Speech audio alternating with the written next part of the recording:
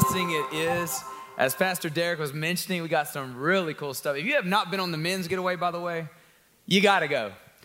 For those guys out there who are a little scared of like us trying to get in your business, we're not. We're going to go have a really good time. As you can see, we blow stuff up. We shoot guns that are, well, some pretty big guns out there. And we eat some amazing food and just have a really great time studying God's Word. It makes all the difference in the world, by the way, especially for some of y'all who are new. All the difference in the world when you actually get to know some people, and that way Sunday morning doesn't feel like an event, it feels more like coming home. That's a huge difference. And for some of you this morning who are maybe coming for the first time, we're glad you're here, and maybe coming for the second or third time, we're super glad you're here as well. But I just encourage you that you acclimate yourself and become more than just someone who attends, more than someone who just fills in a seat. We want to know you, and you get to know us as well. And I'm telling you, if you're a guy, man, the men's getaway is an easy, fun way. It's Friday through a Sunday, so you really miss maybe one day of work, and it's a really great time. And of course, our Christmas night service, man, I'm pumped about that. It's going to be really good. We're kicking off with some big stuff with the kids. And by the way, candlelight at the very end, the room gets dark as it begins to light up with candles and milk and cookies. It is a phenomenal night, so I definitely encourage you to be there. I wanted to give a big high five to our church. For the last couple of weeks, we've been doing the giving tree, and you not only got the gifts, you got all of them plus some, and you did it with stealth, right? Is that the right word to use? Stealth, you did it fast. And yesterday, we celebrated that with our Casa party, and it turned out really, really well. And so I just want to say thank you just for being so generous and loving other people that you don't know, but to be honest with you, people that your children or grandchildren are going to school with or going to daycare with, and they need to know that there's churches, the people of God who love simply just helping other people. This morning, as you're turning in your scripture, we're going to be in Revelation chapter 12. And you might be asking as you're like, Revelation chapter 12, isn't this a Christmas series? It is. Didn't he just tell us to go to Revelation chapter 12? I did. I asked Erica, I told her, I was like, man, I'm going to be preaching on Revelation 12. And she said, why? I don't know if she doesn't have like faith in me to be able to preach out of Revelation, or if she's just wondering why I didn't go with like Matthew chapter 1 verse 18 or Matthew chapter 2 or Luke chapter 2 or, you know, we can keep going, right? Isaiah chapter 9, I mean, Galatians 4 and 5. I mean, we could go all over the place. We could even go back to Genesis chapter 3 verse 15 about the very beginning, the seed of the woman which is going to crush, right? We could have gone anywhere, but yet I said, you know what? We're going to switch it up a little bit because the Christmas narrative is absolutely present here. But what I really wanted to get beyond just the Christmas narrative is that there is a spiritual reality behind the physical.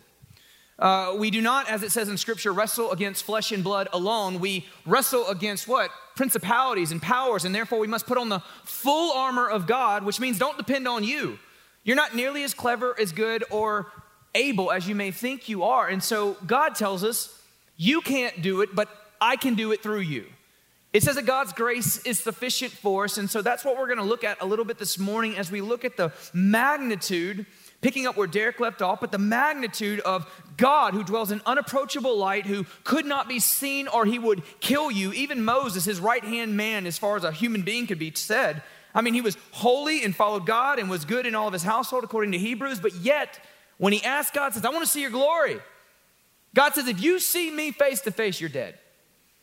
Because God is other than we are. God is holy, therefore he's separate. He is beyond our understanding and comprehension, yet he describes himself in such ways that we might know him. And he did it in the most ultimate, practical, in the flesh kind of way possible in the incarnation, which is the coming of Jesus Christ, the God-man. Our New City Catechism for this week, before I get past that, is we're in week 49. It says, where is Christ now? Which is very apt for the text this morning. As a congregation, Christ rose bodily from the grave on the third day after his death and is seated at the right hand of the Father, ruling his kingdom and interceding for us until he returns to judge and renew the whole world. Amen to that, right? So what do you think about? When you think about Christmas, what comes to mind? You know, is it the holly jolly Christmas? That's the reason they don't give me a mic, you know what I'm saying? Is it the holly jolly? Is it the Frank Sinatra? I don't like the new stuff, to be honest. I mean, some of the new stuff's okay. Bing Crosby and all that, like it's those guys that I'm over here like, man, that's good stuff. But they talk about a white Christmas. I live in Louisiana. I can't relate. I'm just saying, like, I don't know what they're talking about. They bring up words that don't even make sense. Have you ever noticed? I mean, most Christmas songs that are secular are dumb as all get out. I mean, they're cute. They sound good. I'm not hating on Christmas. I enjoy Christmas by all means, but it's just like you're talking about stupid stuff, but you're singing it with the jingle. Have a holly jolly. You know what I'm saying? Like you're smiling when you're doing it. But I think about, for instance, lights. I think about lights. Every year I get in trouble for not putting lights on our house. Preach it. Go ahead. Give me that window washer. Give me that window washer. Do it. Come on now. I'm serious. Like every year I get in trouble about lights. I'm just like, we've got lights that work on our house. Why in the world do we have to put up extra lights? That's extra bills. I'm trying to save you money. I'm trying to get you out of the hood. You know what I'm saying? I'm trying to work with me, Erica. Come on. Every year I get in trouble with this. And man, some people, you take out a second mortgage to put cool lights on your house. And I think it's cool. I like driving in your neighborhoods, but it's just not for me. See? Gifts. Man, gifts, you think about lights, you think about gifts. And Abram, man, that boy, he knows how to ask. Good gracious alive. Just ask my dad. My dad has he used to have 40 knives, and now he has about 38. He has only about 2 because Abram has 38 of them. He asked Pop for all kinds of stuff because he knows that Dad is very gracious. He asked me the other day, he said, Dad, I want a motorcycle for Christmas. And I was like, it ain't happening, boy. Had to bring my voice a little different. It ain't happening, you understand me? Look at my eyes, boy. Don't be crying come Christmas and you get a Daisy Rider. You shoot your out, son. You know what I'm saying? Like, I'm not getting you a motorcycle. Then he comes back at me. He's like, Santa will get it. I said, I know Santa. I know Santa. Just like Buddy the Elf, I've made my trek a time or two. I know what New York City's like, right? So I'm over here like, no, Santa's not getting you that. I spoke to him. Not getting you the motorcycle. And he kind of looked bummed. I was like, listen, but you will get that new pair of underwear and socks. You're going to be fresh. You're going to be fresh come back to school time, right? COVID and the creek don't rise. Lord willing, we're going to send you back to school after, right? We think about all these things. We think about all this stuff. And to be honest, we can get overwhelmed with it, right? Some of you already know about the parties that you got coming. You already know about the food that you got to get prepared. You already know about the dress, and you don't want to wear the same dress because someone might see you at the same event to another event. You got all this stuff going on. And I don't think that way, but I think a lot of people think that way. But some of the things that we do is with the Christmas text, we're used to it. You expect it. You knew it was coming. And maybe even some of you this morning said, yeah, we're going to church, man. And yep, I bet I can guess which one. It's like going to a wedding. I know it's going to be 1 Corinthians 13, verse 4 through 8. I know he's going to throw a little Ruth in there, chapter 1, verse 16. I know he's going to have a little bit of Boaz and Ruth in that. So, you know it's coming, and therefore you what? Familiarity breeds contempt. That's the phrase, right? And what I mean by contempt is not that you're angry at something, but I mean that it's just like it's common. You hear John 3:16, and because you learned it in VBS, if you were raised that way, you're over here saying, for God so loved the world that he gave his only son, and you just spit it out, but without recognizing the tremendous impact that God so loved sinful me and you, that he sent his most valuable, most precious, most wonderful gift possible. See, Christmas truly is all about light because it says that there was people who dwelt in darkness, and that's all of us. And they've seen a great light. His name's Jesus. See, Christmas truly is about gifts. It's just not our little trinket gifts that basically are going to get thrown away within a short period of time or broken. It's about the one true gift. And so us giving gifts is only a small reflection of the one who is the true gift giver. Let's just make sure we never fall in love with the gifts. Let's make sure we fall in love with Jesus, right? Don't fall in love with the creation, fall in love with the creator. Because that makes everything more wonderful and more beautiful and more of a blessing so that we recognize that all good gifts come from our Father above, the Father of lights. We've got to be careful during this time of year to guard our hearts so that we don't lose sight of the goodness of God in the midst of the Christmas narrative in the incarnation. And what I want to do is basically pull back a little bit of reality because that's what Revelation does. Revelation messes with people's heads, and basically they have the charts and they have the pie graphs and they have all these different things and how it's going to happen, and they got Apache helicopters and tanks and all this stuff, and I'm like, stop it, okay? I know that a lot of you are coming from different backgrounds, different churches, and reading different versions of the Bible and all that kind of good stuff, but listen, Revelation from start to finish is about the victory of Jesus and the victory of his saints who are more than conquerors because of Christ Jesus, who keep his testimony even unto the point of death. Even in death, we are victorious because of Jesus. And what's going to happen in chapter 12 is God's going to pull back the curtain and say, I want you to see what's happening behind the scenes. I know what you're going through. I know that some of you are getting your heads cut off. I know that some of you are physically dying. I know that some of you are having your property stolen. I know some of you are bewildered by the chaotic living hell that you're going through right now. But I want you to see what's really behind it. And I want you to recognize that in Christ Jesus, we are more than conquerors. That neither life nor death nor angel nor demon nor height nor depth can separate us from the love of God that is in Christ Jesus. Therefore, we see this whole flow. Listen, if all you ever get is news stories out of Revelation, you're not even reading the book. You might as well just put it down. But if you see the victory through Jesus Christ, if you see the Lamb who was slain, who is now the Lamb that is victorious, some 22 times in the book of Revelation alone, it talks about Christ as the Lamb. That's when you see Revelation for what it truly is, that all things, 21 and 22, will be restored to right. The Bible is a meta-narrative. It starts in Genesis 1 and goes all the way to Revelation 22. It's not some hodgepodge of a bunch of different stories that don't really have a meaning or purpose. It is a powerful narrative of how God redeems sinful humanity. And he does it through the person of Jesus Christ. And that's why Christmas is so amazing. Amen? Revelation 12:1. It says, and a great sign appeared in heaven, and a woman clothed with the sun and with the moon under her feet, and on her head a crown of 12 stars. She was pregnant and crying out in birth pains and the agony of giving birth. And another sign appeared in the heavens, and behold, a great red dragon with 7 heads and 10 horns on his head and 7 diadems. And his tail swept a third of the stars of heaven and cast them to the earth. And the dragon stood before the woman who was about to give birth, so that when she bore her child, he might devour it. She gave birth to a male child, one who is to rule all the nations with a rod of iron, but her child was caught up to God and to his throne. And the woman fled into the wilderness, where she had a place prepared by God, in which she would be nourished for 1,260 days. Now war arose in heaven, Michael and his angels fighting against the dragon, and the dragon and his angels fought back. But he was defeated, and there was no longer any place for them in heaven. And the great dragon was thrown down, the ancient serpent who is called the devil and Satan, the deceiver of the whole world. He was thrown down to the earth, and his angels were thrown down with him. And I heard a loud voice in heaven saying, now the salvation and the power and the kingdom of our God and the authority of his Christ have come.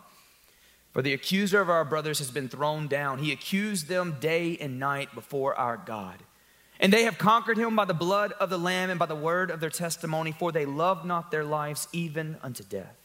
Therefore rejoice, O heavens, and you who dwell in them. But woe to you, O earth and sea, for the devil has come down to you in great wrath, because he knows that his time is short.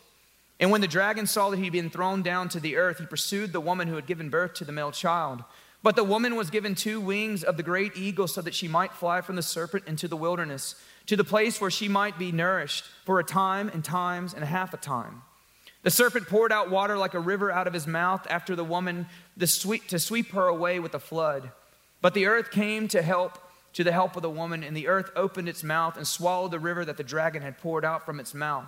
Then the dragon became furious with the woman and went off to make war against the rest of her offspring, on those who keep the commandments of God and hold to the testimony of Jesus. And he stood on the sand of the sea. And that's the word of the Lord this morning. If you were listening to what I just said, that should have thrown you in a tizzy. Like, oh, what in the world is he talking about? Great signs. I saw a woman in heaven, and she was clothed in the sun. What does it say about God?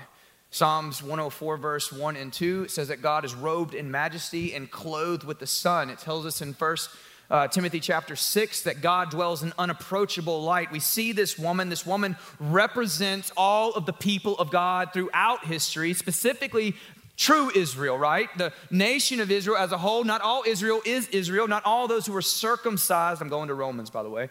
Not all of those who are circumcised are truly of the circumcision, right? So there's a difference. Just because you're born a Jew doesn't make you a Jew as in spiritually before God. It's through the seed of Abraham is who? It's Christ. Galatians tells us that very, very clearly. So when we look at this text, we see this woman representing all of the people of God, specifically before, but then throughout all of history, because we see in verse 17 the same thing, the woman and her offspring, right? Those who are what? Who come forth from the church, and the church is what birthed through Christ Jesus. But there's not a delineation or a stop point. I don't like that. I don't understand why so many people try to force that between the people of God have always been the people of God. It's a linear line. It doesn't stop, okay? The people of God are the people of God. We see that she was what? There was a moon under her feet, which speaks of dominion, and on her head there was a crown of 12 stars. 12, typically, Israel, right? 12 tribes. Revelation 21, not just 12 tribes that make the foundation of the heavenly Jerusalem, but it's the what? The 12 apostles. Do you think Jesus by accident chose 12 apostles?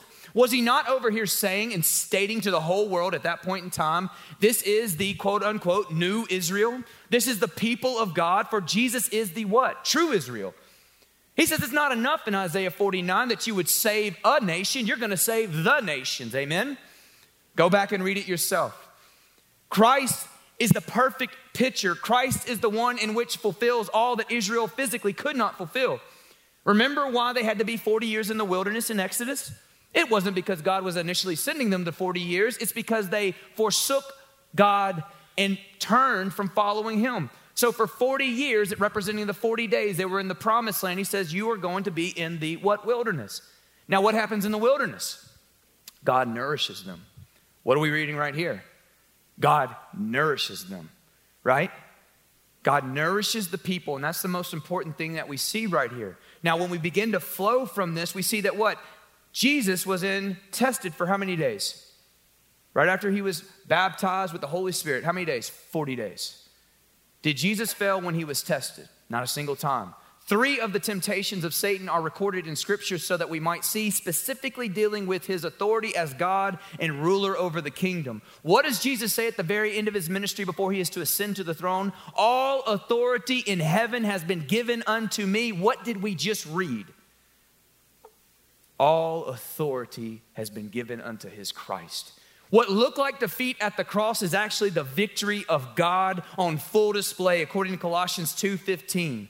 What looked like an innocent babe on a normal night was actually the invasion of God into humanity and into history. And because of him, we have life. And not just a little bit, a lot of it, abundantly. Man, that should change the way that you begin to look at Christmas. There's so many other places, as me and Erica were talking, that I could have went, maybe should have went, but I couldn't help it. I just felt led in this direction. I just wanted to go here. When we see powerful nations and pomp and big buildings and splendor, God says, I see beast.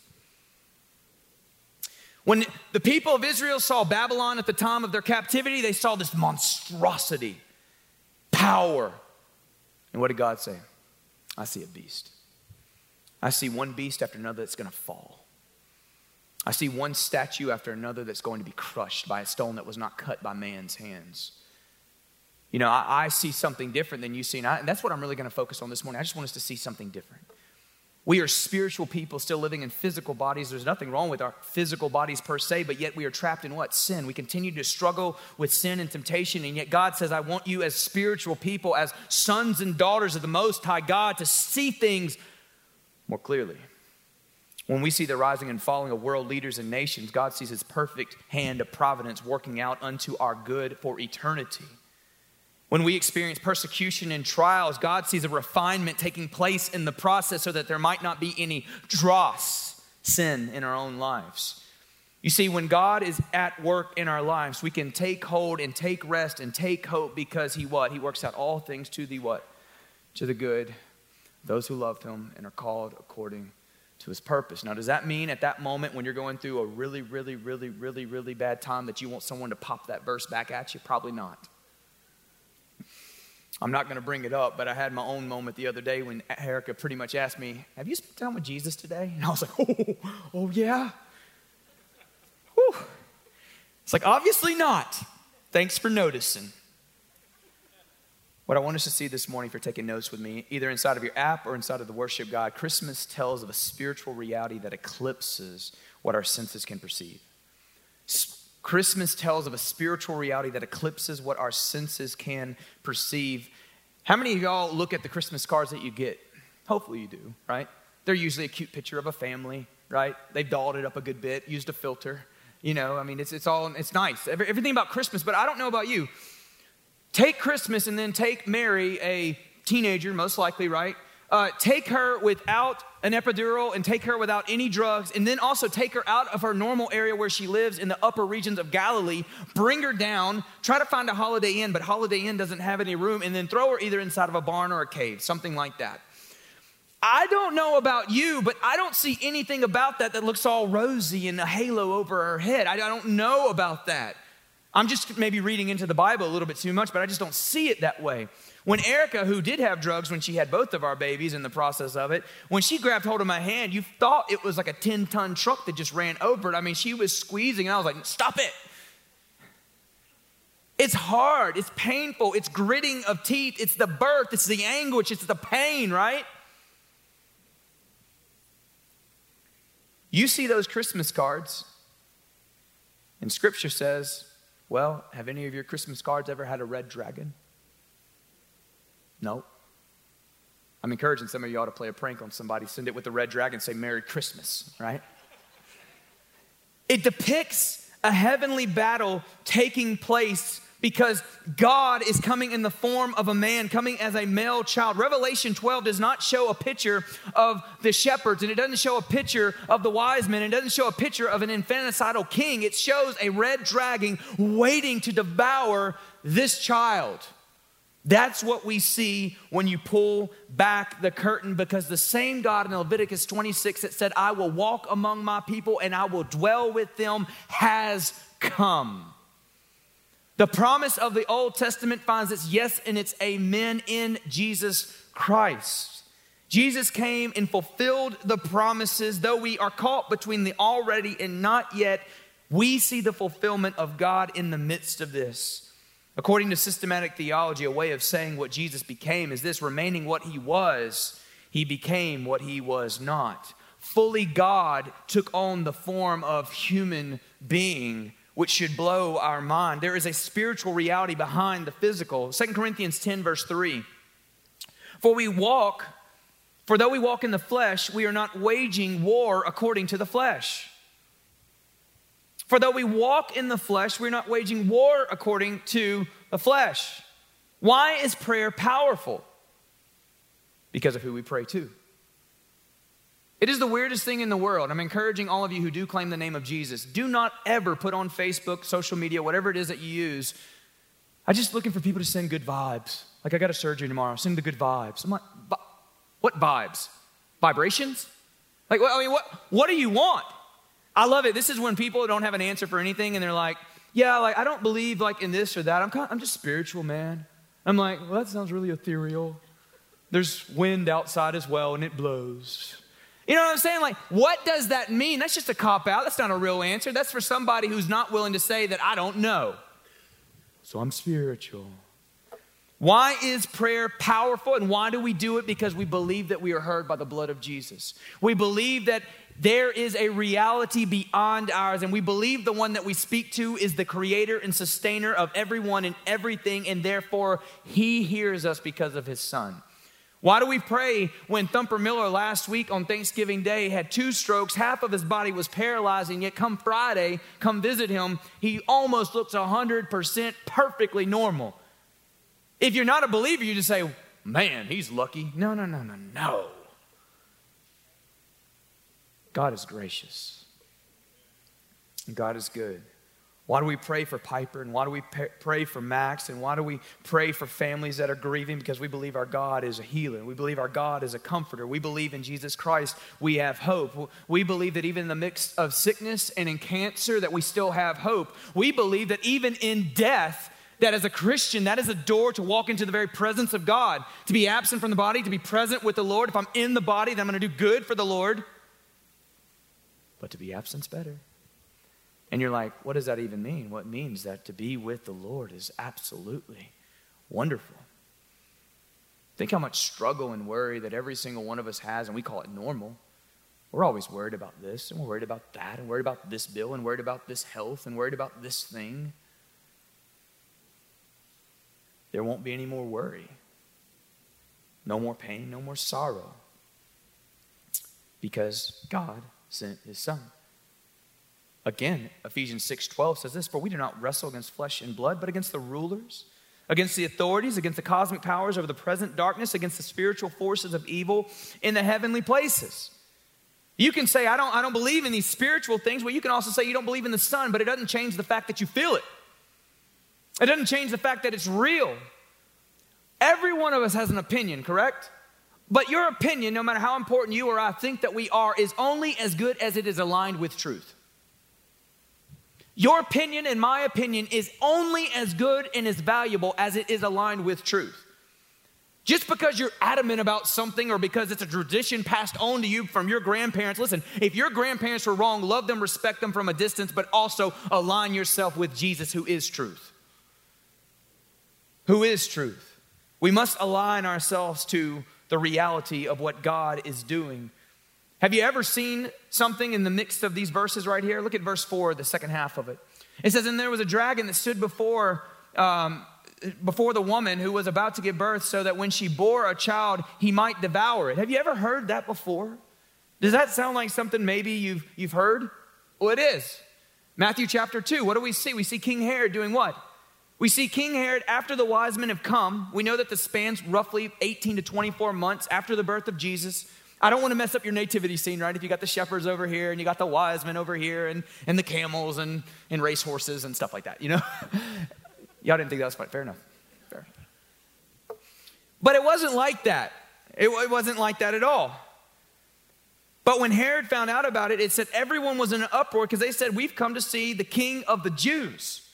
Herod was a vassal king set up in place. He wasn't a real king. He wasn't even truly fully Jewish. So, I mean, he really had no business being over. He just had gotten set up over them through the Roman government. But what do we see? He kills all of the children, and in a vision, they leave and flee to Egypt, fulfilling a Hosea prophecy about Jesus, right? Where do we see as well, all the way back in Exodus, before we see Moses, what do we see? We see the male children being what? Slaughtered wholesale through a what? Tossed into a river, which sounds a lot like 16 and 15, doesn't it? Spewed out of its mouth water, and the earth opened up. Again, picture its symbolism, of course, but there's a reality behind the symbolism, right? We see in Numbers 16 the very same thing. The people of Korah who were saying that we deserve the same power as Moses. What did Moses say? If they die a normal death, then I'm not a prophet of God. But if they die in a unique way, then it is God's will. And it says the earth opened itself up and swallowed them whole. Don't miss the symbolism. And by the way, don't neglect to read your Bible, or a lot of the stuff I'm saying on a Sunday morning will not make very much sense, okay? There's a spiritual reality behind the physical. What about the plagues in Egypt with Moses? What about Joshua in Jericho? I don't know about you, but if you got problems and you walk around your house 6 times, then on the 7th day you decide to do a little extra exercise and do it 7 times and say, fall down, walls. Ain't nothing gonna happen. I'm just saying. It was spiritually relevant for that moment in that time because God commanded it to be so. So it's great if you want to do that and you want to walk around your house. That's awesome. But it was God's power that knocked the walls down, not the shout of the people of Israel per se. It was God working through them. When we see Elijah and his servant, y'all remember that? 2 Kings chapter 6. It says that the Syrian king surrounded them on the top of the mountain. And it says that his servant got up before him and he stretched. I'm adding details. Stretched, got him that McDonald's cup of black coffee, took a sip, and then all of a sudden he looked and said, oh my. Oh no, okay. All right, master. And he comes back and it gets Elijah out. And Elijah says, there's more with us than with them. And the guy's like, you're an idiot, man. Like, you're crazy. And what does he do? He says he prays to the Lord to open the eyes of his servant, and he sees there's chariots of fire with flaming angels around. What is he saying?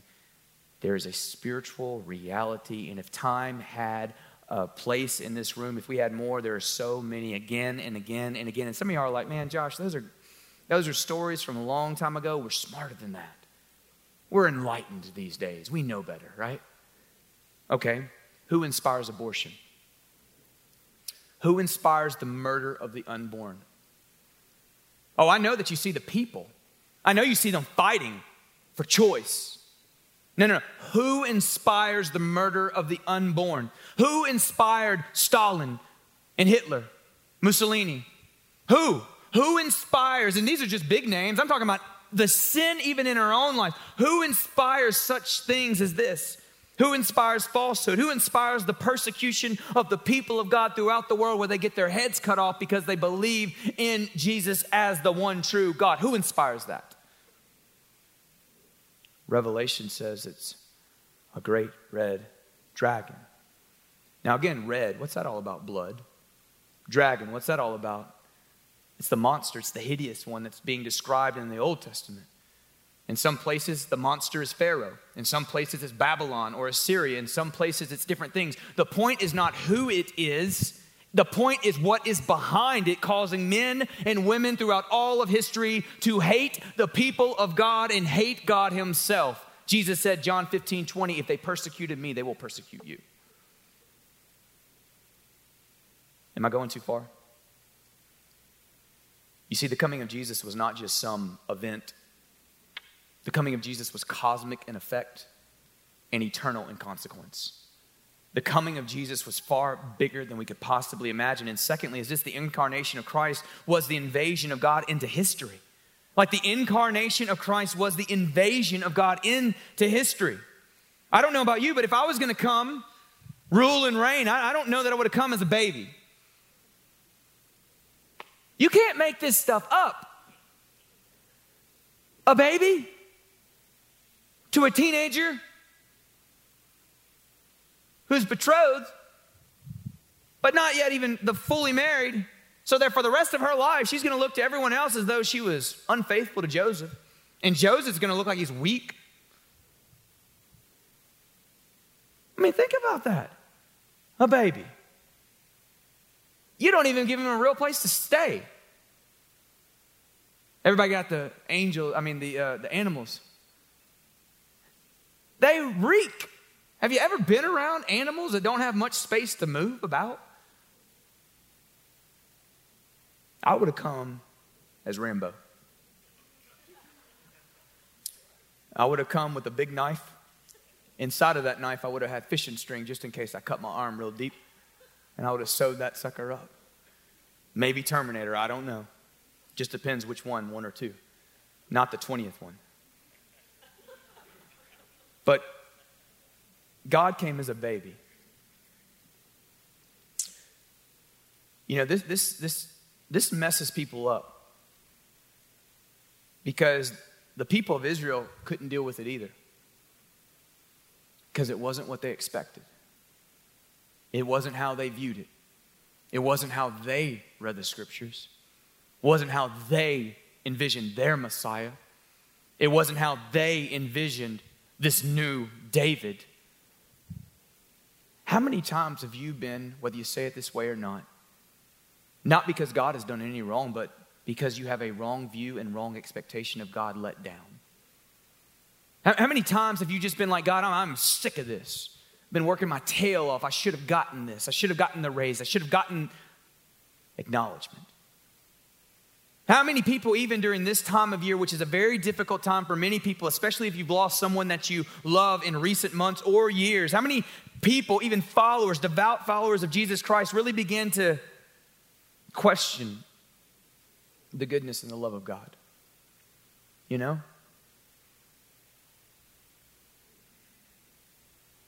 You see, if we can sit still long enough, the coming of Jesus lays to rest every question and doubt, I believe. Romans 5:8 says it this way: God shows his love for us in that while we were still sinners, Christ died for us.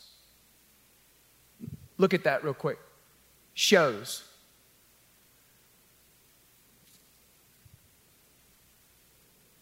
See, some people, you'll buy into it. God does love me. He did love me before I did such and such. He did find me beautiful, acceptable, worthy, but man, I blew it. I got to work my way back in. I got to earn it. That battle of legalism never leaves us very far, does it? It's always in the background. Always working for it. Always trying to earn it. Look what he says. God shows. That's present, indicative. Means that it's not what? It's not hypothetical. It's reality. Now here's the other part. Here's what really should mess you up. God so loved the world, you, that he sent his son to die. We have a lot of people that don't love us or like us very much in our lives. Maybe not a lot, but some. And the world gets our best foot forward most of the time until we blow up or go off the edge of a cliff, right? We filter everything. It's not just on social media. We always want to get our best foot forward because there is a longing that is ingrained within us that God placed there to be pleasing and to be loved, to be wanted, to be embraced. Some of you guys are sitting out there right now, I don't want to be loved or embraced. Okay, you want to be respected. You want to be found worthy. It is this fact that God knows you at every single atom of you, every single particle of you, knows your motivation for why you do what you do and ready for it. He still says, I love you.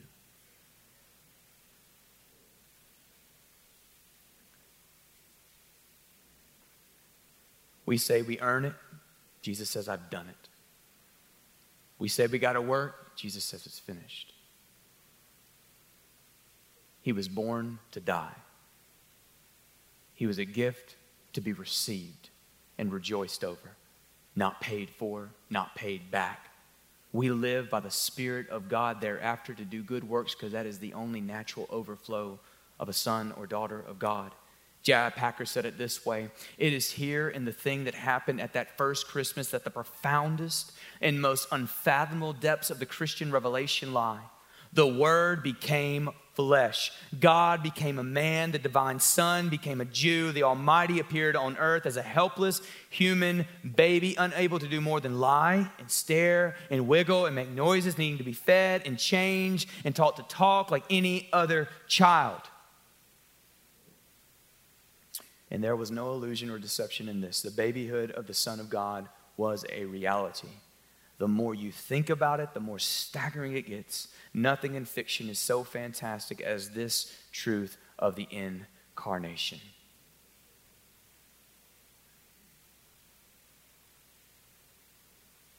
Isn't that crazy? That God loved you so much that he sent his son. We have a bad memory when it comes to our wrongs, don't we? We try to forget those pretty quick. But if you even recognize for a moment the sin in our lives, past, even present, and sadly yet future for us, and he loves us. You see, we celebrate Advent every year. Advent means arrival. We celebrate Advent because of what?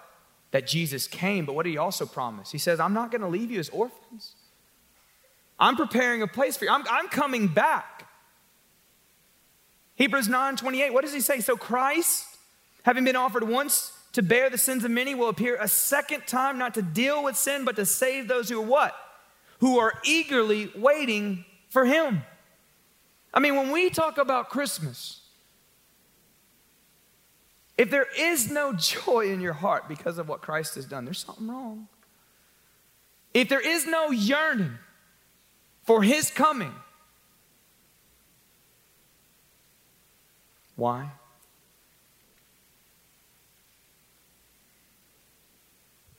Have we gotten too old to find joy in the smallest things?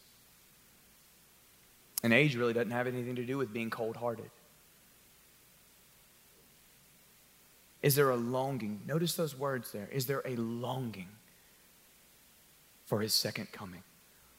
A longing for him to make all things right. We close here. Jesus has won the victory. Therefore, we have hope we have a future. Man, that's what we read as we continue to flow down in chapter 12 of Revelation. Look at verse 10. And he says, and I heard a loud voice in heaven saying, now the salvation and the power and the kingdom of our God and the authority of his Christ have come. Amen? Now they've come. Have you ever heard something so good? It's come. But everyone's like, but it's so chaotic. The world's still messed up, Josh. I mean, everything seems like it's not going right this year. I mean, look at 2020. Is God not good?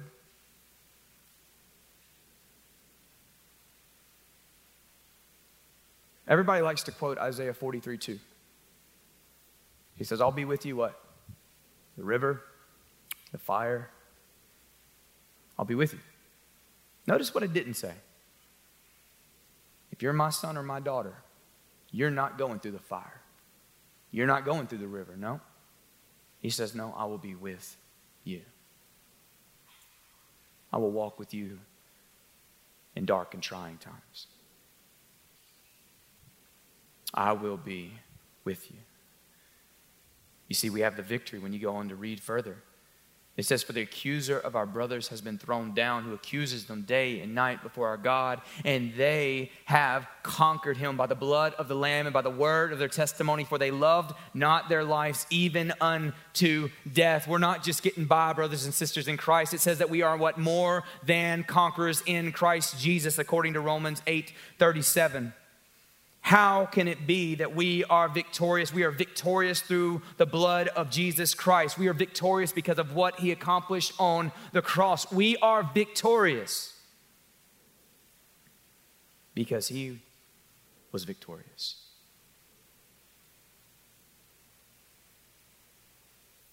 The Christmas message is that there is hope for a ruined humanity. Hope of pardon, hope of peace with God, hope of glory. Because at the Father's will, Jesus Christ became poor and was born in a stable so that 30 years later he might hang on a cross. It is the most wonderful message the world has ever heard or will ever hear, according to J.I. Packer, and I happen to agree.